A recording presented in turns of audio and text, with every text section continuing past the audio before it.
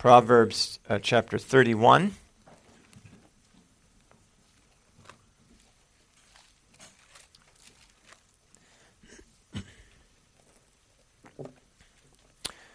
We'll be looking at verses 8 and 9 specifically this morning, but I'd like to read the first 9 verses.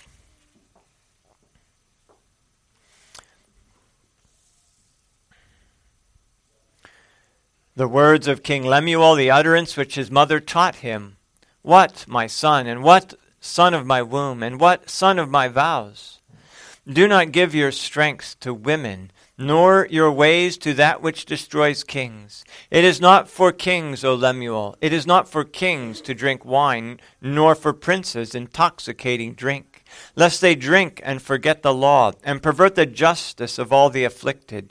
Give strong drink to him who is perishing, and wine to those who are bitter of heart. Let him drink and forget his poverty, and remember his misery no more. Open your mouth for the speechless in the cause of all who are appointed to die. Open your mouth, judge righteously, and plead the cause of the poor and needy.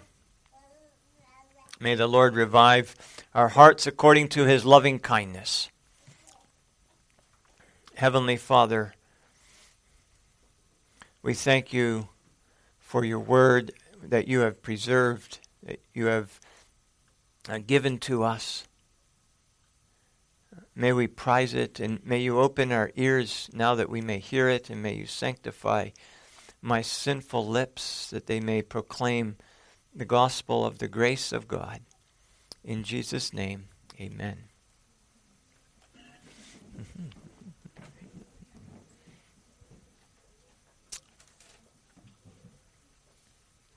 The Proverbs 31 man.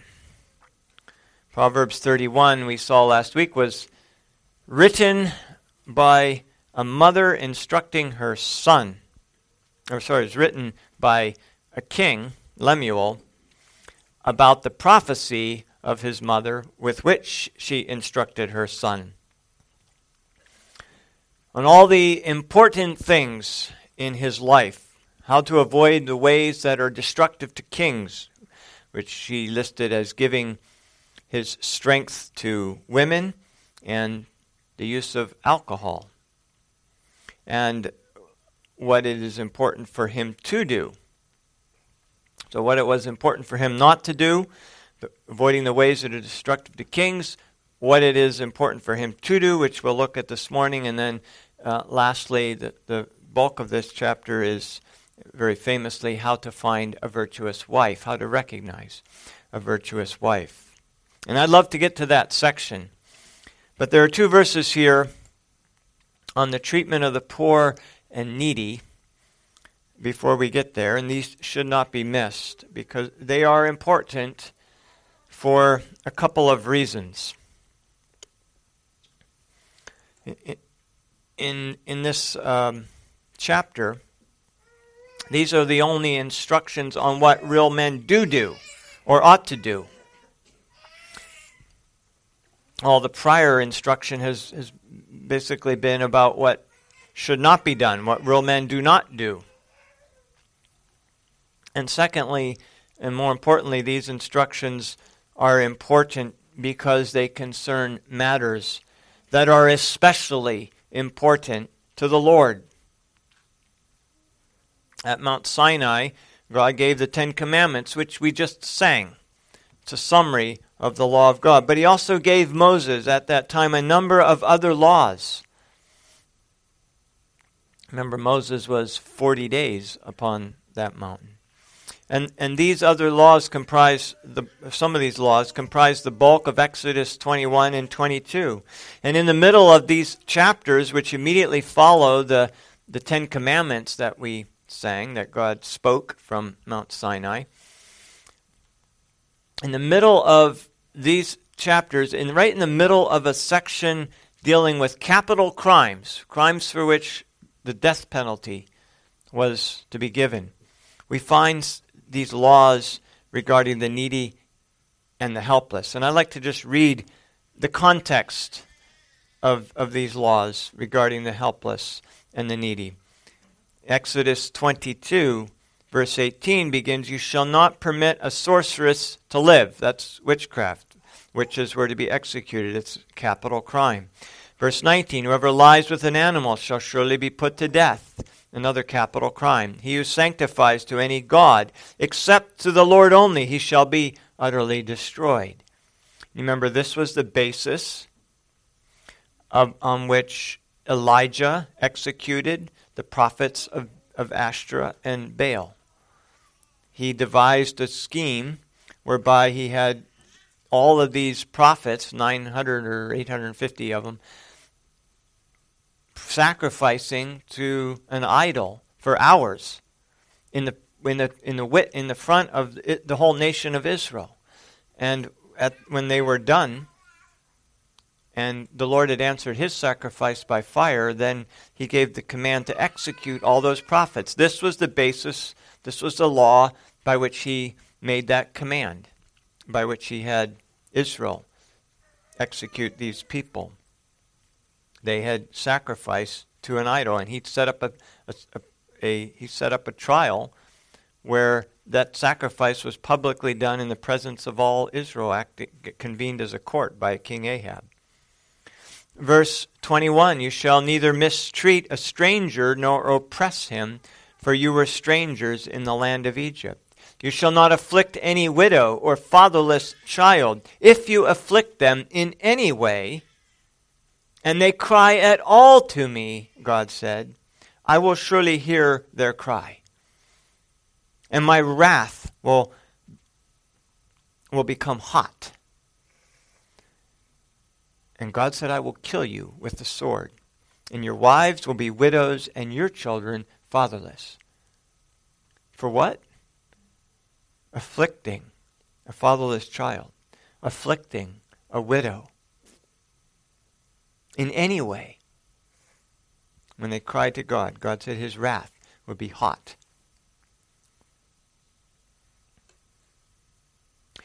"If you ever take your neighbor's garment as a pledge, you shall return it to him before the sun goes down, for that is his only covering. It is his garment for his skin.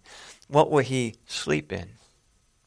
And it will be that when he cries to me, I will hear, for I am gracious."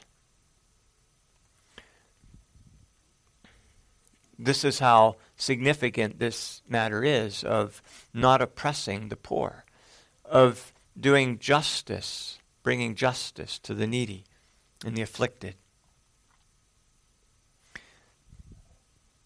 This prophecy that King Lemuel was taught by his mother, in which he wrote here in Proverbs 31, says, "Open your mouth for the speechless and the cause of all who are appointed to die. Open your mouth, judge righteously, and plead the cause of the poor and the needy." See, this is not just instruction on what to avoid. It is a call to actively defend the poor and the needy and to speak on their behalf. What were the rights of the poor in the Scriptures? What are the rights of the poor? Well, they had the right of gleaning the fields. After a farm owner, a landowner had harvested his crops, the poor had a right to come onto that property, private property that had been harvested, and gather what was left. In fact, God's people were instructed not to harvest the corners, everything. They were instructed to leave some. In other words, to not go back and get every last piece of food out of the of crops. If you've ever gardened, you know that's really not possible, because things don't all ripen at the same time. If you're picking a crop of peaches, not all the peaches are ripe. The bulk of them will come ripe in a certain window, and you can come through and pick that crop. But then there's always late ones that weren't ripe, and those were to be left for the poor to gather. there are things that get dropped, that get just lost in any process. And God's word says in Leviticus 19, when you reap the harvest of your land, you shall not wholly reap the corners of your field, nor shall you gather the gleanings of your harvest. And you shall not glean your vineyard, nor shall you gather every grape of your vineyard. You shall leave them for the poor and the stranger. I am the Lord your God. It doesn't say you're to pick them and give them to them. It says you're to leave them there for them to come and get. In other words, they had to be willing to work. They couldn't simply sit at home and wait for somebody to bring them food. If they weren't willing to work, the Bible says they shouldn't eat. And so there's a process here that requires diligence on the part of the poor. But it's also a requirement for those who are gardening, who are farming, or any other business, that there is food left for them to gather. Deuteronomy 24, another passage. When you reap your harvest in your field and forget a sheaf in the field, you shall not go back to get it, for it shall be for the stranger, the fatherless, and the widow, that the Lord your God may bless you in all the work of your hands. And when you gather the grapes of your vineyard, you shall not glean it afterward, for it shall be for the stranger, the fatherless, and the widow. You see, minimum wage laws and child labor laws oppress the poor because it prevents all those who are not worth the minimum wage from working. And those are typically the poorest people. There are many little jobs, and you could translate this out of the farming example in which it is given here into an economy like ours, where there are more industrial and commercial jobs. There are many little jobs that people can do that aren't worth the minimum wage, but would be a help to those businesses. But our laws prevent that. They prevent 14, 15, 16-year-old young men from working at the low-paying jobs where they could begin to learn. They're not allowed. You're not allowed to pay somebody less than the minimum wage, which means that every job that's worth less than that, you can't fill if you want to follow these oppressive laws.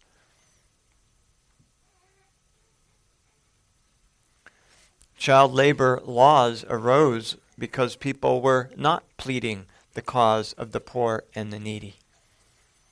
You see, but man's solution only brings more of the same problem they were trying to avoid. In the name of trying to save the children from oppression, they've only succeeded in bringing more oppression on the poor and on the fatherless. If you read, can't think of the guy's name now, Ralph Moody. Ralph Moody, I don't believe he was a Christian, but he was a outwardly upright, righteous man.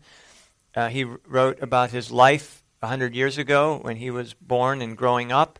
His father died when he was 9, and much of his story is about how he was able, even beginning as a 9-year-old, to work and help to provide for his family, and how he grew up and continued to do that work. What he did wouldn't be very easy to do today, if possible at all, because our own laws, would forbid it. Those are laws that oppress the poor and the needy and the fatherless.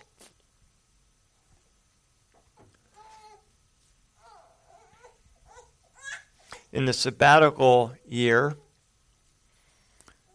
the poor were to be able to gather their share of produce from the fields and the vineyards. In Exodus 23 says, 6 years you shall sow your land and gather its produce. But the 7th year you shall let it rest and lie fallow. that the poor of your people may eat, and what they leave, the beasts of the field may eat. In like manner, you shall do with your vineyard and your olive grove. And the Sabbath's produce of the land shall be food for you, for your male and female servants, your hired man, and the stranger who dwells with you. You see, much of farming today has been taken over by commercial operations with insurance requirements, and these insurance requirements dictate many things that can and can't happen, and many of the things that they dictate can't happen are good things that should happen.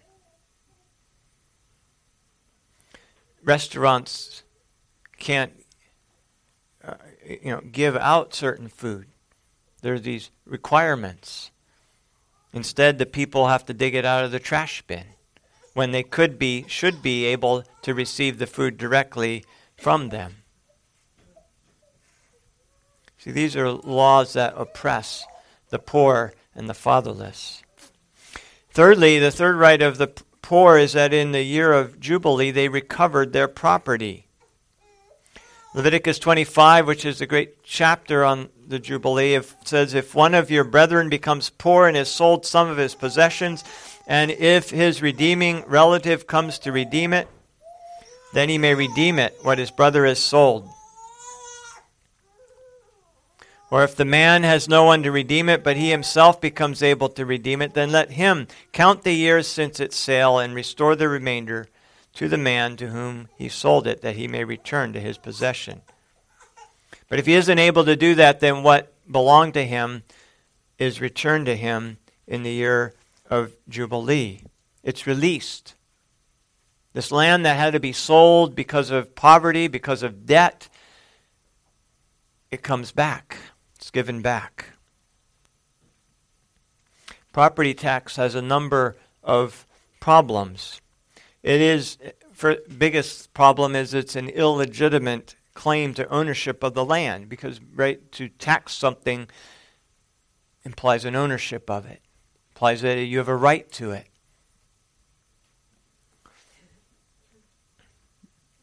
The state doesn't own our land. They have no right to tax it. So there's a number of problems with it, but it also violates this Jubilee principle against permanent indebtedness. Under a property tax system, people are permanently indebted and never stop making payments on their property. And that violates this Jubilee principle. That is oppression against the poor. Yes, when you're young and you're earning money, you can handle that oppression. Handle it. Still oppression. But it's the poor, it's the widows, it's those who lack income that are hurt the most by property taxes. They end up having to sell their family land where they should be living. The land that they bought, the land that their husbands bought, that labored for. They have to sell it because of this oppression. And they're not able to live there and to die in peace. That, it should be no surprise that property tax came to us as a part of communism. It's one of the planks in the Communist Manifesto. Because communism, in its philosophy, is a direct attack on Christianity. It's diametrically opposed to the scriptures at every point. It was an idea of satanic men, satanically moved men, who were seeking to attack the family and attack a righteous government and a righteous culture. It's something that we've accommodated ourselves to.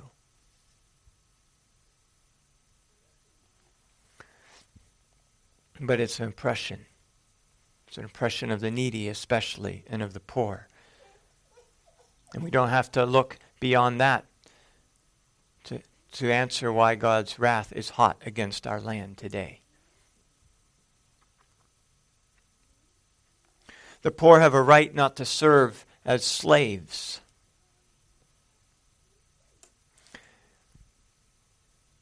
And if one of your brethren who dwells by you, Leviticus 25 says, becomes poor and sells himself to you, you shall not compel him to serve as a slave. As a hired servant and a sojourner he shall be with you, and shall serve you until the year of Jubilee. And then he shall depart from you, he and his children with him, and shall return to his own family. He shall return to the possession of his fathers. See, the Bible's support of slavery is one of the areas that scoffers and the profane like to mock. But the system of slavery described in the Scriptures is very, very different from the slavery that was practiced in America in the antebellum South, or what most people envision when they think of slavery. In the Bible's system of slavery, there was a right to someone's labor, but not to their personhood. You had a right to command their labor if they were indebted to you and obligated. You had a right to that labor, but not to them as a person.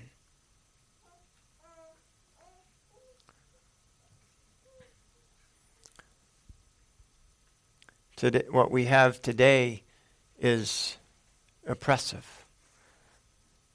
Oppressive. If somebody steals something and they can't pay it back, and it's deemed a big, big theft, then what do we do with them? We lock them up in jail and require the person they stole from to support them, to feed them and to clothe them, while they sit idle. It's absurd and it's oppressive. Who's it oppress? It oppressed the very victim, the person that was robbed, who deserves restitution.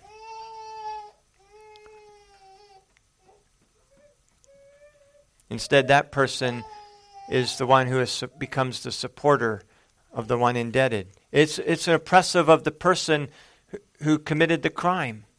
He has no way to redeem himself. He has no way to make restitution. He's simply forced to be idle. Very difficult to work. Rather, the biblical system is much more gracious, much more compassionate, because it would allow that person to work, to support his family, and to pay off the debt. And it gives the right of the one who he's indebted to command his labor, to have some control to ensure that that work is done. Directing where he might live and what his work hours might be, for example. But you see, there's a protection here. He's to be treated humanely. And the next right is that he is to be set free. Bondservants were to go free in the 7th year, or the year of Jubilee. If your brother, a Hebrew man or a Hebrew woman, is sold to you and serves you 6 years, then in the 7th year you shall let him go free from you. And when you send him away free from you, you shall not let him go away empty-handed. You shall supply him liberally from your flock, from your threshing floor, and from your winepress. For what the Lord has blessed you with, you shall give him. He's a person. He has a family. There's a respect for the person. You've extracted the labor for the restitution of the debt, and now he's to be released. From what the Lord has blessed you with, you shall give to him. You shall remember that you were a slave in the land of Egypt, and the Lord your God redeemed you. Therefore I command you this thing today. You see, even the ownership of labor was not permanent.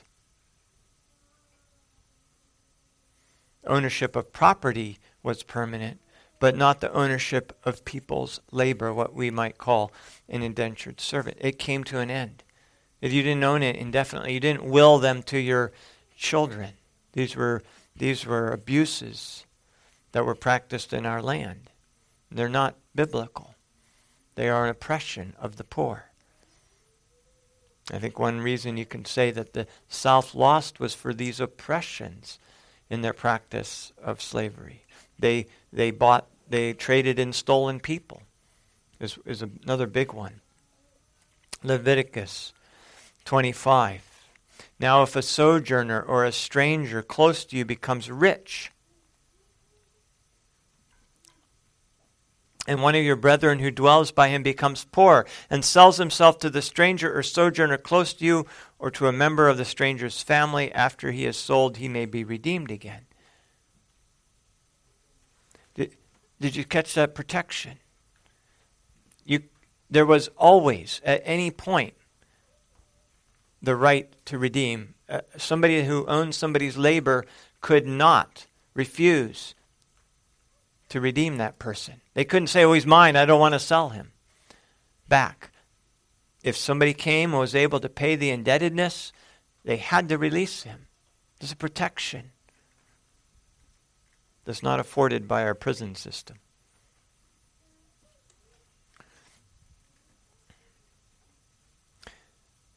After he sells himself to a stranger, after he is sold, he may be redeemed again. One of his brothers may redeem him, or his uncle's son may redeem him, or anyone who is near of kin to him in his family may redeem him, or if he is able, he may redeem himself.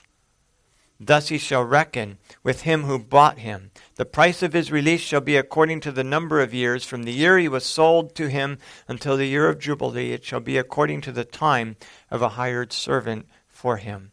If there are still years remaining according to them, he shall repay the price of his redemption from the money with which he was sold, with he was bought. And if there remain but a few years until the year of Jubilee, then he shall reckon with him, and according to his years he shall repay him the price of his redemption. He shall be with him as a yearly hired servant, and he shall not rule him with rigor in your sight. And if he is not redeemed in these years, then he shall be released in the year of Jubilee, he and his children with him. See, there not only was the ownership of labor not permanent, but there was always the right of redemption. This slave owner could not refuse anyone who wanted and was able to redeem that slave and pay off the indebtedness. Sixthly, another right of the poor is that interest was forbidden. Interest was forbidden, and any pledge, any article that was taken as collateral was to be returned before the sun went down if it was a garment for a poor person. Exodus 22. If you lend money to any of my people who are poor among you, you shall not be a money lender to him. You shall not charge him interest. If you ever take your neighbor's garment as pledge, you shall return it to him before the sun goes down, for that is his only covering. It is his garment for his skin. What will he sleep in? And it will be that when he cries to me, I will hear, for I am gracious. Leviticus 25, take no usury or interest from him, but fear your God, that your brother may live with you. Or Deuteronomy 23, you shall not charge interest to your brother, interest or money or food or anything that is lent out at interest. To a foreigner you may charge interest, but to your brother you shall not charge interest, that the Lord your God may bless you in all to which you set your hand, in the land which you are entering to possess. Now this has been a bit of a perplexing passage. Can we charge interest to people for a loan for their house? Well, if it's a brother, this passage says no, you can't. But it can be charged to a foreigner.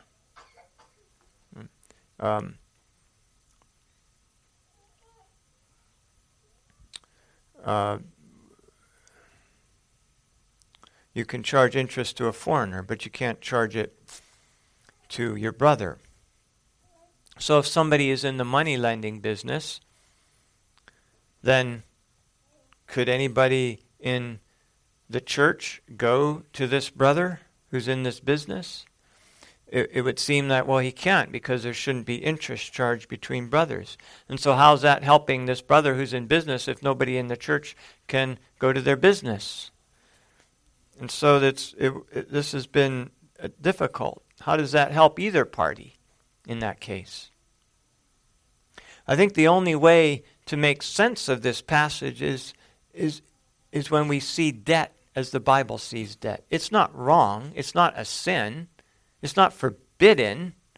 But it is considered a tragedy to have debt. It's considered a catastrophe, a loss, not a normal way of life. It's not a desirable way to live. It's not the way we should expect to live. 100 years ago,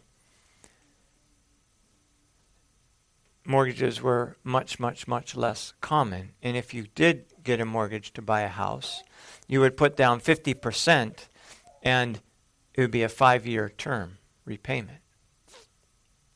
The fact that 30-year mortgages and even reverse mortgages are commonplace should be an indication of just how great our poverty is and how great the oppression of the poor in our land is. In the Bible's view, if we have to borrow money to buy a house, we're destitute, we're poor. It's a tragedy. And the fact that so few people can afford a house is simply an indication of just how poor we are and how oppressed the poor are by our land, by our laws in our land. The World Economic Forum is quite famous for a video they put out a few years ago before COVID, and they were laying out their view of the ideal world. And let me tell you, their view of the ideal world is more like a hell. One of the things in their ideal view of the world is that you will own nothing and be happy. You will own nothing and be happy. That's the ultimate oppression of the poor. Being sold to us as the ideal way of life. That we should be happy, owning nothing. Being oppressed. That's the mark of what of slave owners. Many people that are trafficked today, especially young women, are taught by the trafficker that they're being loved and they're being cared for and they're being protected. That's, I would say, equivalent to the message of the World Economic Forum that we will own nothing and be happy. It's the oppressor telling us we should be happy being oppressed. We should be happy being in a state of oppression and poverty and destitution.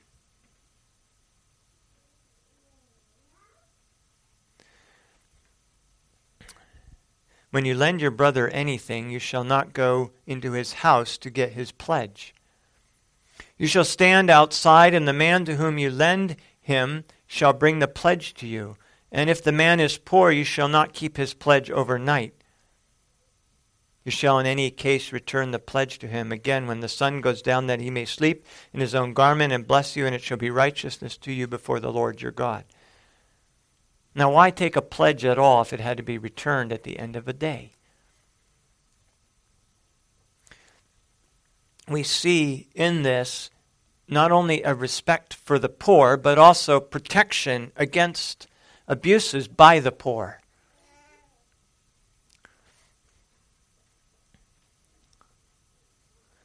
You were not to go into his house. You were to respect his house. It's his, not yours. Just because he's indebted to you doesn't give you a right to go into his house and search for something that you want. That's his house. You were to stay outside, to respect him as a person, to respect his property and his home where he lived, even if it was a home that maybe he was renting. But there was to be collateral for the debt. Because if you say, well, why take the collateral if I have to return it every night? And the answer is to protect against abuses by the poor. If you didn't take any collateral, and you just let him keep the collateral without ever having custody of it, then what's to stop that poor person from borrowing from 10 different people with the same collateral? Because he's holding it the whole time. The fact that he had to give that collateral up in the daytime is a protection from him abusing the generosity of people that are loaning to him. You took physical custody of it. If you have physical custody of it, he can't be using it to get a loan from somebody else. Of course, that's what the Federal Reserve does with their money. They have the same money loaned out to hundreds and hundreds of people, the same money, and they get interest on that money that they've loaned out to hundreds and hundreds of people. Be like Avis being able to rent a car to 20 different people, all the same car, all at the same time. Where's my car? Well, you just have a picture of a car. Doesn't get you anywhere. But it works with money. At least it seems to work. But it doesn't really. It is absurdity. It is nonsense. There was to be generosity toward the poor. If there is among you a poor man of your brethren within any of your gates in your land which the Lord your God is giving you, you shall not harden your heart nor shut your hand from your poor brother. But you shall open your hand wide to him and willingly lend him sufficient for his need, whatever he needs. Beware lest there be a wicked thought in your heart, saying, the 7th year, the year of release is at hand, and your eye shall be evil against your poor brother, and you give him nothing. And he cry out to the Lord against you, and it become a sin among you. You shall surely give to him, and your heart shall not be grieved when you give to him, because for this thing the Lord your God will bless you in all your works, in all to which you put your hand. For the poor will never cease from the land. Therefore I command you, saying, you shall open your hand wide to your brother, to your poor, and to your needy in your land. It's to be a generosity, a willingness to give to those who are in need. And the poor, I have it as number 8. I've lost count otherwise. But the poor have a right to the poor tithe. Deuteronomy 14 teaches at the end of every 3rd year, you shall bring out the tithe of your produce of that year and store it up within your gates. And the Levite, because he has no portion or nor inheritance with you, and the stranger and the fatherless and the widow who are within your gates, may come and eat and be satisfied, that the Lord your God may bless you in all the work of your hand which you do. This is what we call the poor tithe. It was 1/3 of a tithe. It was stored up and taken every 3rd year.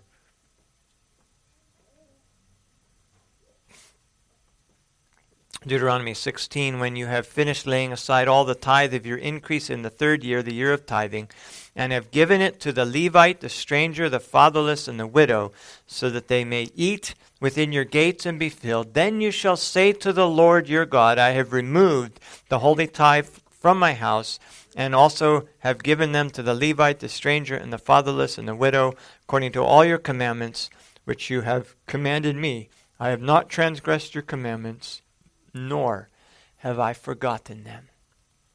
This is the Bible's answer to poverty, the poor tithe. It's 1/3 of the tithe. There was a first tithe that was given to the church for the preaching of the gospel and the work of ministry and the teaching. It was given to the Levites and to the priests. 10% is given to the Levites gave to the priests. And that was for the work of the church. That's the Lord's tithe. There was a second tithe that was for rejoicing. That tithe was kept by the person, but it was money that was reserved for rejoicing before the Lord, for the days of feasting that they were to go to Israel for. And if they were too far away, then to bring their tithe, then they could sell their tithe and when they got to Jerusalem, buy with it whatever their heart desired, strong drink, meat, whatever their heart desired, they could buy. That was the rejoicing tithe. But then there's this third tithe, which is 1/3. It's a third tithe, and it's also 1/3 of the tithe. And that was saved up for the poor. You see, when you just dribble out a monthly allotment to the poor, you never help them get beyond their situation. But the Bible has an answer to poverty that helps people, that moves them beyond continuing to live in poverty all their life if they are willing to work and are able to work. Sometimes people aren't able to work and through no fault of their own. But in this case, this tithe is set aside, and it's given in a lump sum. And that allows for a radical change in a person's situation. See, when you save up a tithe like that, and you have a whole church and a whole society that's saving up this kind of tithe, then they can come into a poor family, into a situation, and buy a house, for example, and provide a house for a poor family. You see, that radically changes their financial picture, because they don't have to. They have a house now, and where they were laboring maybe with a mortgage or laboring with rent, now that is removed. And if they're diligent, that may be what they need to get on their feet again, and to cease living under this poverty, where they're in debt.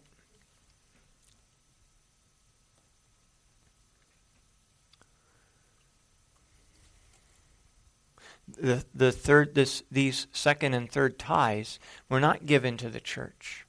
They were retained by the people themselves. And it's the people that are giving of their own money in this case of the poor tithe. See, when the government is responsible to give out money, they simply create more of what they're trying to alleviate, because in a sense they're paying for poor, they're subsidizing the poor. And you get more of whatever you subsidize. So they just get more poverty. And so this great war on poverty that was declared 50 years ago, in the decade I was born, has only resulted in greater and greater and greater poverty. And with that poverty, it's become so prevalent and so pervasive, we don't even think about it as poverty anymore. We've come to accept as normal living in what our ancestors would have considered poverty.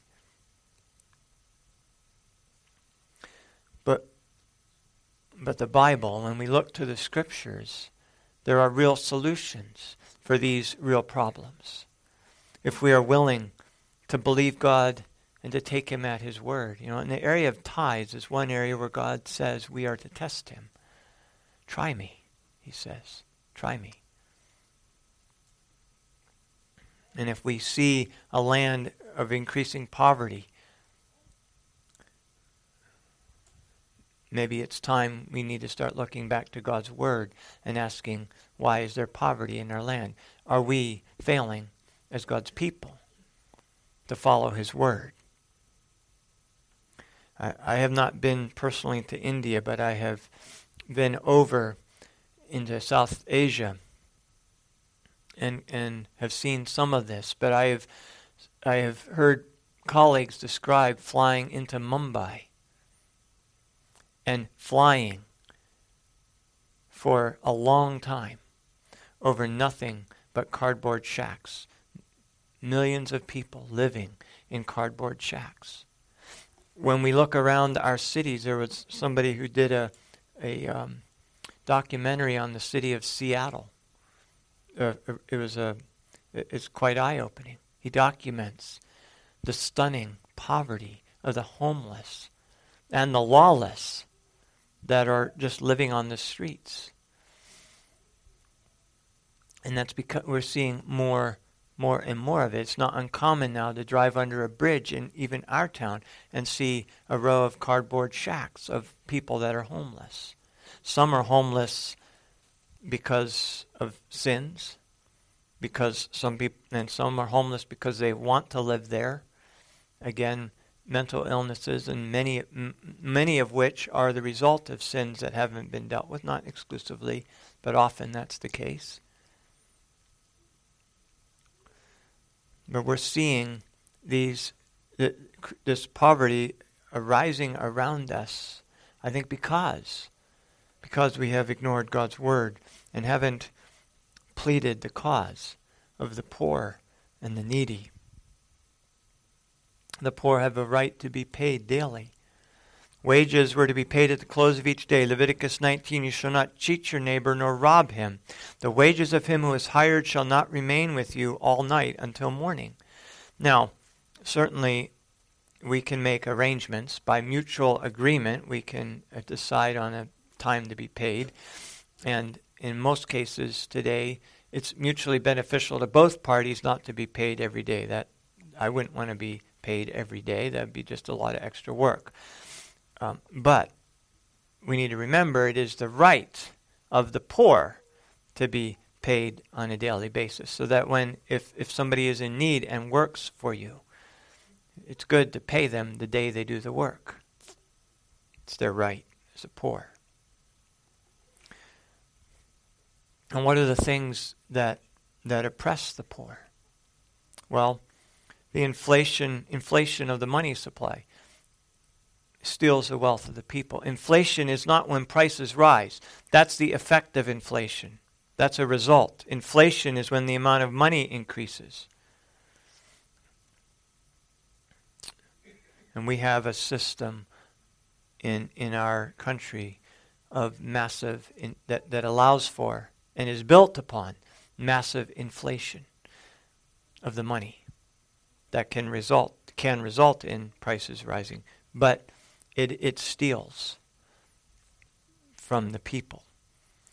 Inflation of the money supply devalues the money. And when people tell us today that our dollar is today worth only 5% or 1% of what it was 100 years ago, that means that that's the amount of wealth that's been stolen from us. The fact that it happened gradually and that it's distributed over a whole culture so that we don't experience it directly doesn't change the fact that it was still stolen. The monopoly on the practice of law especially oppresses the poor. We have a government monopoly on the practice of law. You have to have a license from the government in order to practice law. I can't just go out and hire, somebody who is very good at law. I'm not able to do that. And that oppresses the poor. We talk about today that justice only is available to the wealthy. A big reason for that is because of this monopoly on the practice of law. Government-enforced monopolies always result in higher prices and limited availability of service. And the poor are most affected by these monopolies because they're least able to hire a member of the cartel to defend them. Government monopoly on medicine has the same effect, increasing the cost of it and reducing the availability. People in Canada used to come down to America and pay a lot more money because they could get medical treatment right away rather than having to wait months and months and months and months. I have friends in the UK, and you have to wait months and months over there to get medicine. And we're becoming the same way because of our monopoly. We're not maybe quite as bad, but we're on the road there.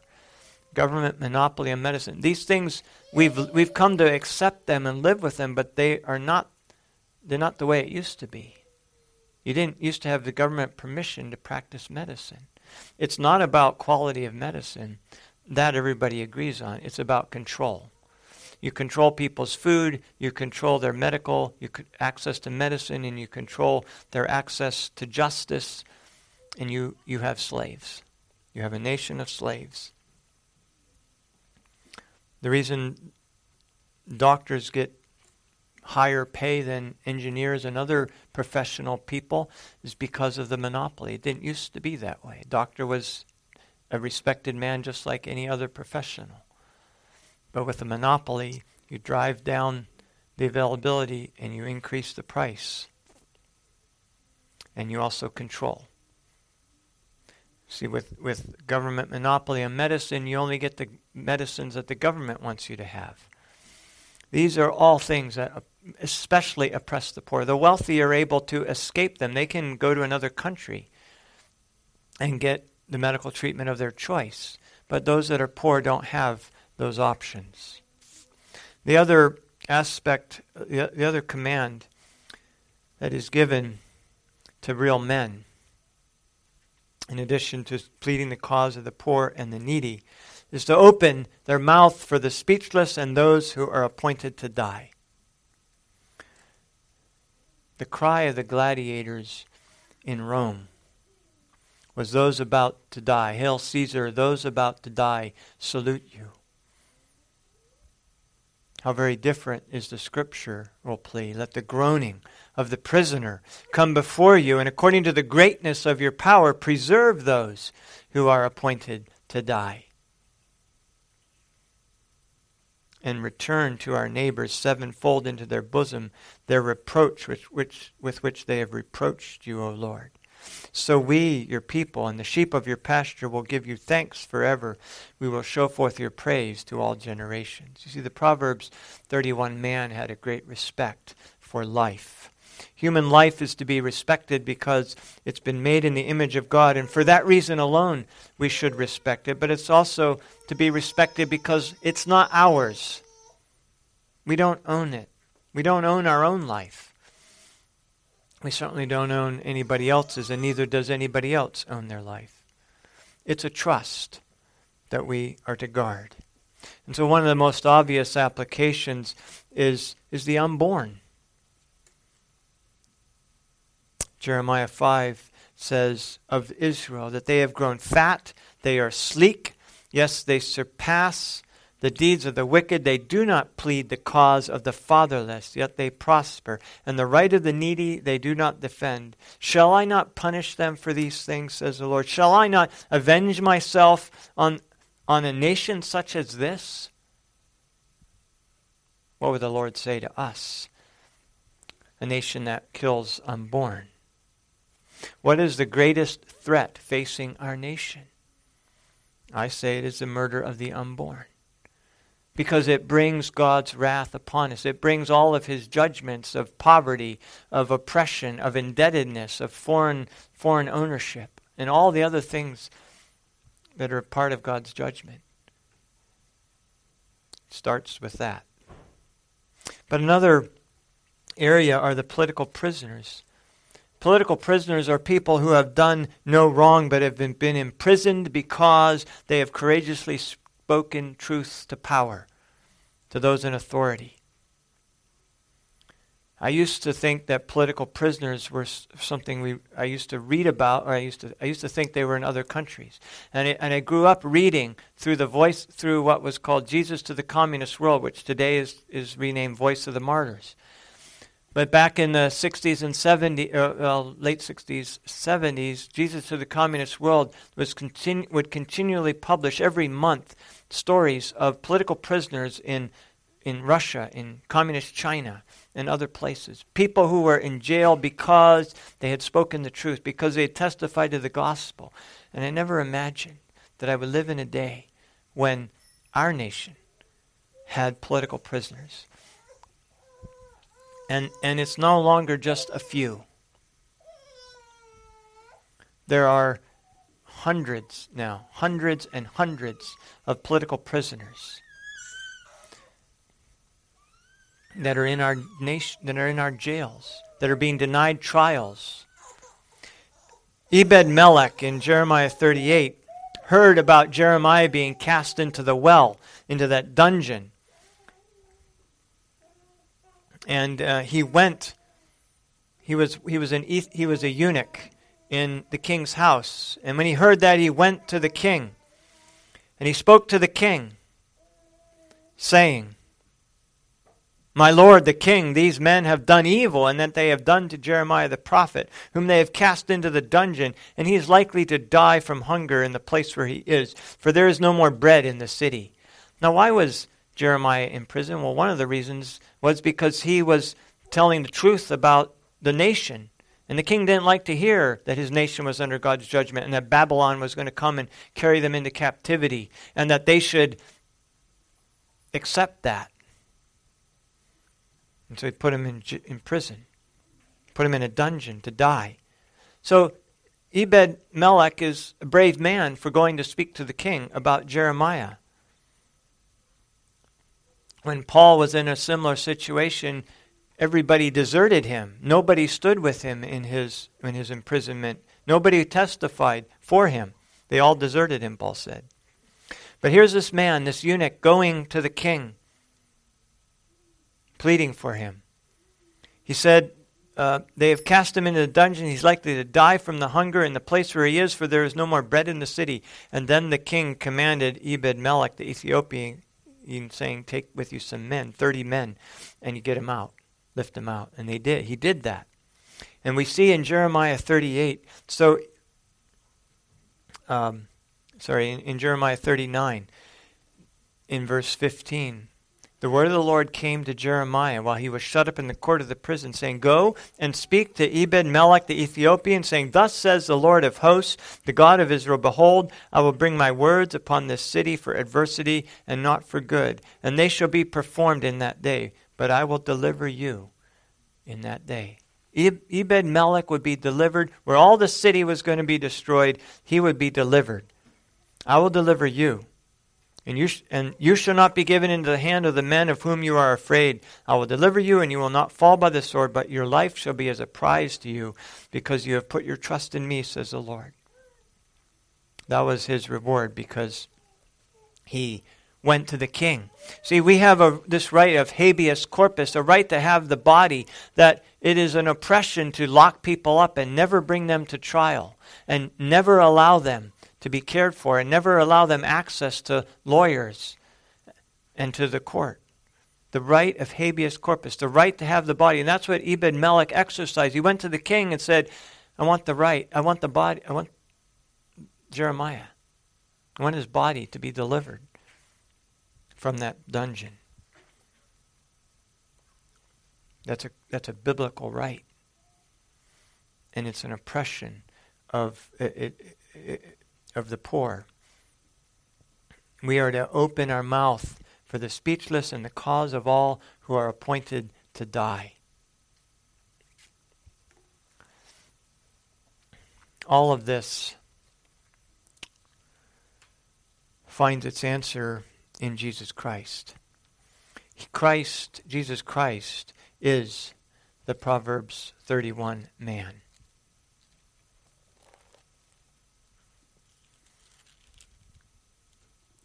And when he began his ministry in Nazareth, where he'd been brought up, and he went into the temple, or synagogue, he opened the book to Isaiah 61, and he said, the Spirit of the Lord is upon me, because he has appointed me to preach the gospel to the poor. He has sent me to heal the brokenhearted, to proclaim liberty to the captives, and recovery of sight to the blind, to set at liberty those who are oppressed, to proclaim the acceptable year of the Lord. Jesus Christ is that man. It's described in Proverbs 31.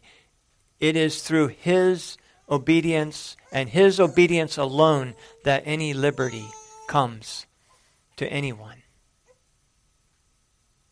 Liberty comes through obedience. It's the only way there is ever any liberty. Our Liberty Bell had written on it, proclaim liberty throughout the land. That was a quote from Leviticus 25. And I remember looking at a replica in the city of Philadelphia with another pastor, and he saw that and he shook his head. He said, oh, what a misuse of Scripture. But it's not at all, when we rightly understand what that passage is saying. Liberty comes through obedience. Tyranny is the inability to obey the law of God. A tyrant is a tyrant because he makes it hard or impossible for people to obey the law of God. Jesus Christ brings liberty. He brings liberty by his obedience, because by his obedience, all of the benefits of redemption come to us. There's one word to summarize the ground of our redemption. It's the obedience of Jesus Christ to the law of God. And because he obeyed the law of God, we are made righteous. And because he obeyed the law of God, and because he died on the cross to save us from the penalty of our sins, we are set free from bondage to sin. And we are given the Holy Spirit and enabled to obey the law of God. Without Christ's obedience, that couldn't happen. All liberty then comes through obedience, specifically through the obedience of Jesus Christ. He is the Proverbs 31 man, in whom alone is liberty and freedom and deliverance from oppression. Father in heaven, we thank you for the liberty that we have in Christ. We thank you that you are the perfect man, that you have perfectly obeyed the law of God, and through your obedience you have brought to us liberty and peace, and justice. For you have paid the just penalty of the law for us. We thank you, Father, that you are our deliverer, our redeemer, that you are our Savior. We thank you that you love us. We thank you for your laws that you have given to us, that we can walk in them, that we can delight in them, that we can also follow in your footsteps, to be a voice for the speechless, to be your hands and your feet to those who are appointed to die, to those who are oppressed and needy. Oh, Father, we ask that through your name we might triumph over your enemies. In Jesus' name we ask. Amen.